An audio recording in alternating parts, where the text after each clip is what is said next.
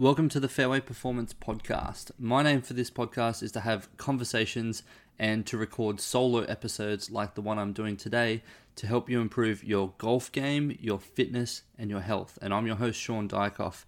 And before I go ripping into today's topic, in which we're going to talk about strength training and just how to add some variations to your strength training so that you can keep progressing and make it as relevant to your golf as possible, I just want to let you know about a little ebook that I've created, which is Gaining 30 Yards in 30 Days, which is available to download on my website, which is www.fairwayperformance.com.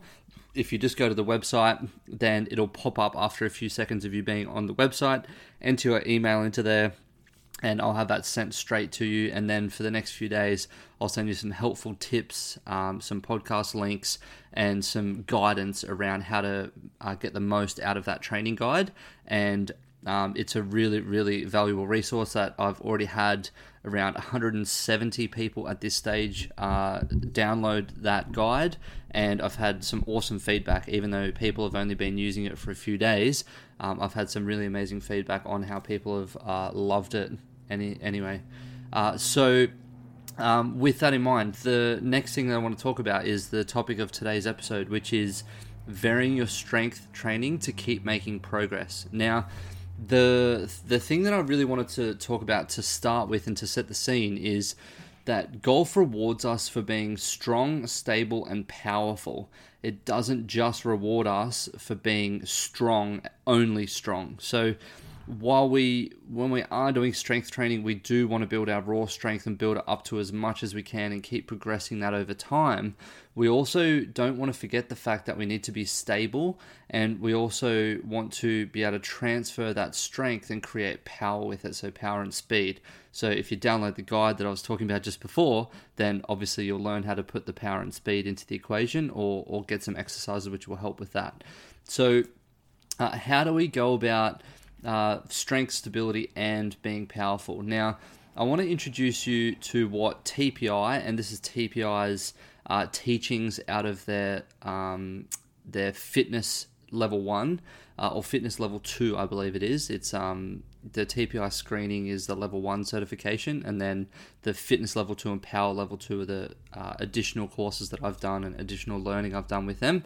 Now, the concept that they've brought about is called the 3x3 strength matrix.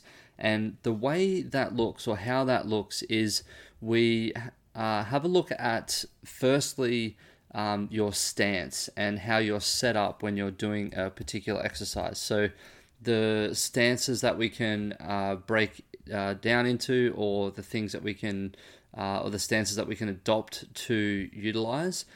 Firstly, a split stance, and a split stance being just a minor movement of the feet forwards and backwards from standing still or standing on the spot as if you're in golf posture, and just moving your feet left foot slightly forwards or right foot slightly forwards and the other one back just a little bit. And that puts us into a little bit of a split stance. And what that does is provide stability side to side and forward and backwards, so frontal and sagittal planes. So that's going to be the most balanced posture because we've got stability in all directions. The next one is the square stance or golf stance. And this one is we have stability side to side because our feet are there, but forwards and backwards is a little less stability there. And then we go into the third option, or the third stance, which is the single leg stance. Now, the reason we want to be strong and practice all of these stances is because of the many different ways in which we're required to stand on the golf course at different times. So if you picture, if you've hit the ball into a fairway bunker and maybe it's up on the side of the hill or the side of the ledge of the bunker, then you're going to have 1 foot higher than the other or lower or whatever it might be, and you're going to have to adopt a bit of a different stance there. When we're hitting chip shots around the green, or when we're hitting like little just off the cuff sort of made up little stances and approach shots and whatnot, it's going to require us to be in all these different positions and stable there, and then produce power and be strong in those positions. So this is why we want to practice and adopt all these different sorts of poses and postures. Now, the next thing that we look at when we're in that 3x3 strength matrix that TPI is talking about is we have different ways in which we can load the body.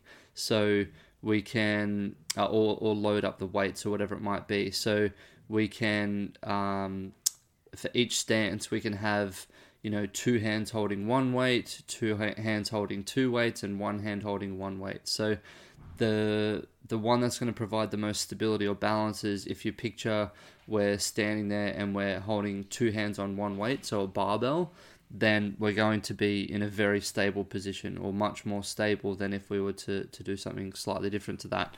The next one, the next level of difficulty is going to be holding 2 weights with 2 hands. So almost the same as holding, 1 barbell or 1 kettlebell or dumbbell with 2 hands. But the ability there is for the arms to move independently of each other. So that brings into the equation a little bit of extra stability or balance or intricacy or technicality to the movement. Then, if we are to go into the next thing, or into the next level of complexity, it would be 1 hand holding 1 weight. And we can, if you want to think about it in this way, I'll just give you a few examples of different movements, but the ways that we can make it tougher, if we're doing like a single leg deadlift on our right leg and we're holding a dumbbell or a weight in our right hand and we're doing that movement, it's obviously going to provide a lot of stability, or a lot more stability than if we were to hold it in the other hand, so our left hand, and we're doing the deadlift with our right leg. So an ipsilateral movement that I said before, it means our right hand is holding it and our right leg is doing the work, so it's all stacked on the same side and we're nice and balanced. If we're to hold it contralaterally, then it means that our left hand would be holding the weight and we'd be deadlifting on our right leg, which provides some imbalance there because the weight is pulling us to one side and we're having to balance on the other side. So let's look at this in a gym context with a few different movements. So firstly, like if we are to do a deadlift is a nice simple one. A lot of people know what that is. If we're doing a deadlift in or holding 2 hands on 1 weight, that's nice and stable, and we're doing it in a square stance. So 2 hands, 1 weight, nice and stable. That's nice and easy. If we're to do a deadlift with 2 hands on the 2 different weights and we're in that square stance, there's obviously the ability for the body to start twisting and rotating because one hand might be weaker than the other, or grip strength might be weaker than the other, and it slightly turns us, and we've got to provide some sort of stability there so we don't get any rotational twisting going on there. Then the last one is 1 hand and 1 weight. So if we were to hold the kettlebell or dumbbell, whatever the weight is, in our right hand while we're doing a deadlift, then we are obviously going to get we're going to have to brace and pull harder to the left hand side to brace ourselves against that, because obviously our right hand is pulling down. That's going to rotate us a little bit and can even round out our upper back or lower back as we go down in that movement. So it's providing a little bit of anti-rotation, which is really important and handy to have for golfers, because we're obviously it helps us with like acceleration, deceleration, and just being nice and balanced. So hopefully that made sense with that particular movement. The other one that we can talk about, and this isn't in a particular stance, like we'll just talk about this as doing like a bench press, as this example is the one that I want to use. If we're laying flat on a bench, so we're not in a stance that I was mentioning before, but we're laying, you could almost talk about this as a square stance for laying down, really. But if we had 2 hands on 1 weight, so on a barbell, obviously our right and our left hands can push a disproportionate amount of weight, but we're still going to get that barbell up, and they don't have to be even.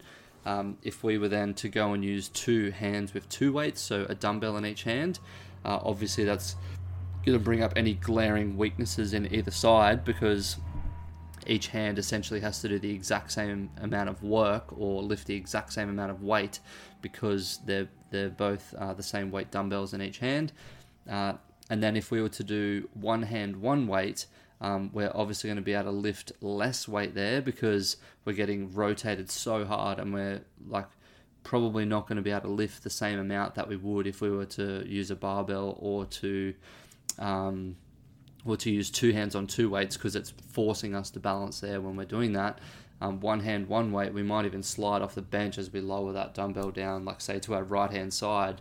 We just can't pull hard enough on our left hand side to keep our left shoulder essentially glued to that bench and to provide enough balance and stability and support there. So that's how it would show up in a movement like a bench press, which is not adopting a stance per se, but just to prove or to show an example for you guys there as to how that makes sense. So what I want to do is I wanted to do in this episode was just to highlight that there's different ways that we can build strength. And if you're someone who, and I see a lot of these types of people through my training app, and also there's been a few of these types of people through my individual coaching that I do for golfers over the years. And essentially people feel that because they're really advanced in the gym and they've done lots of deadlifts and lots of squats and they've gotten really strong and they've done all these different movements, but they haven't actually played around with all of this stuff,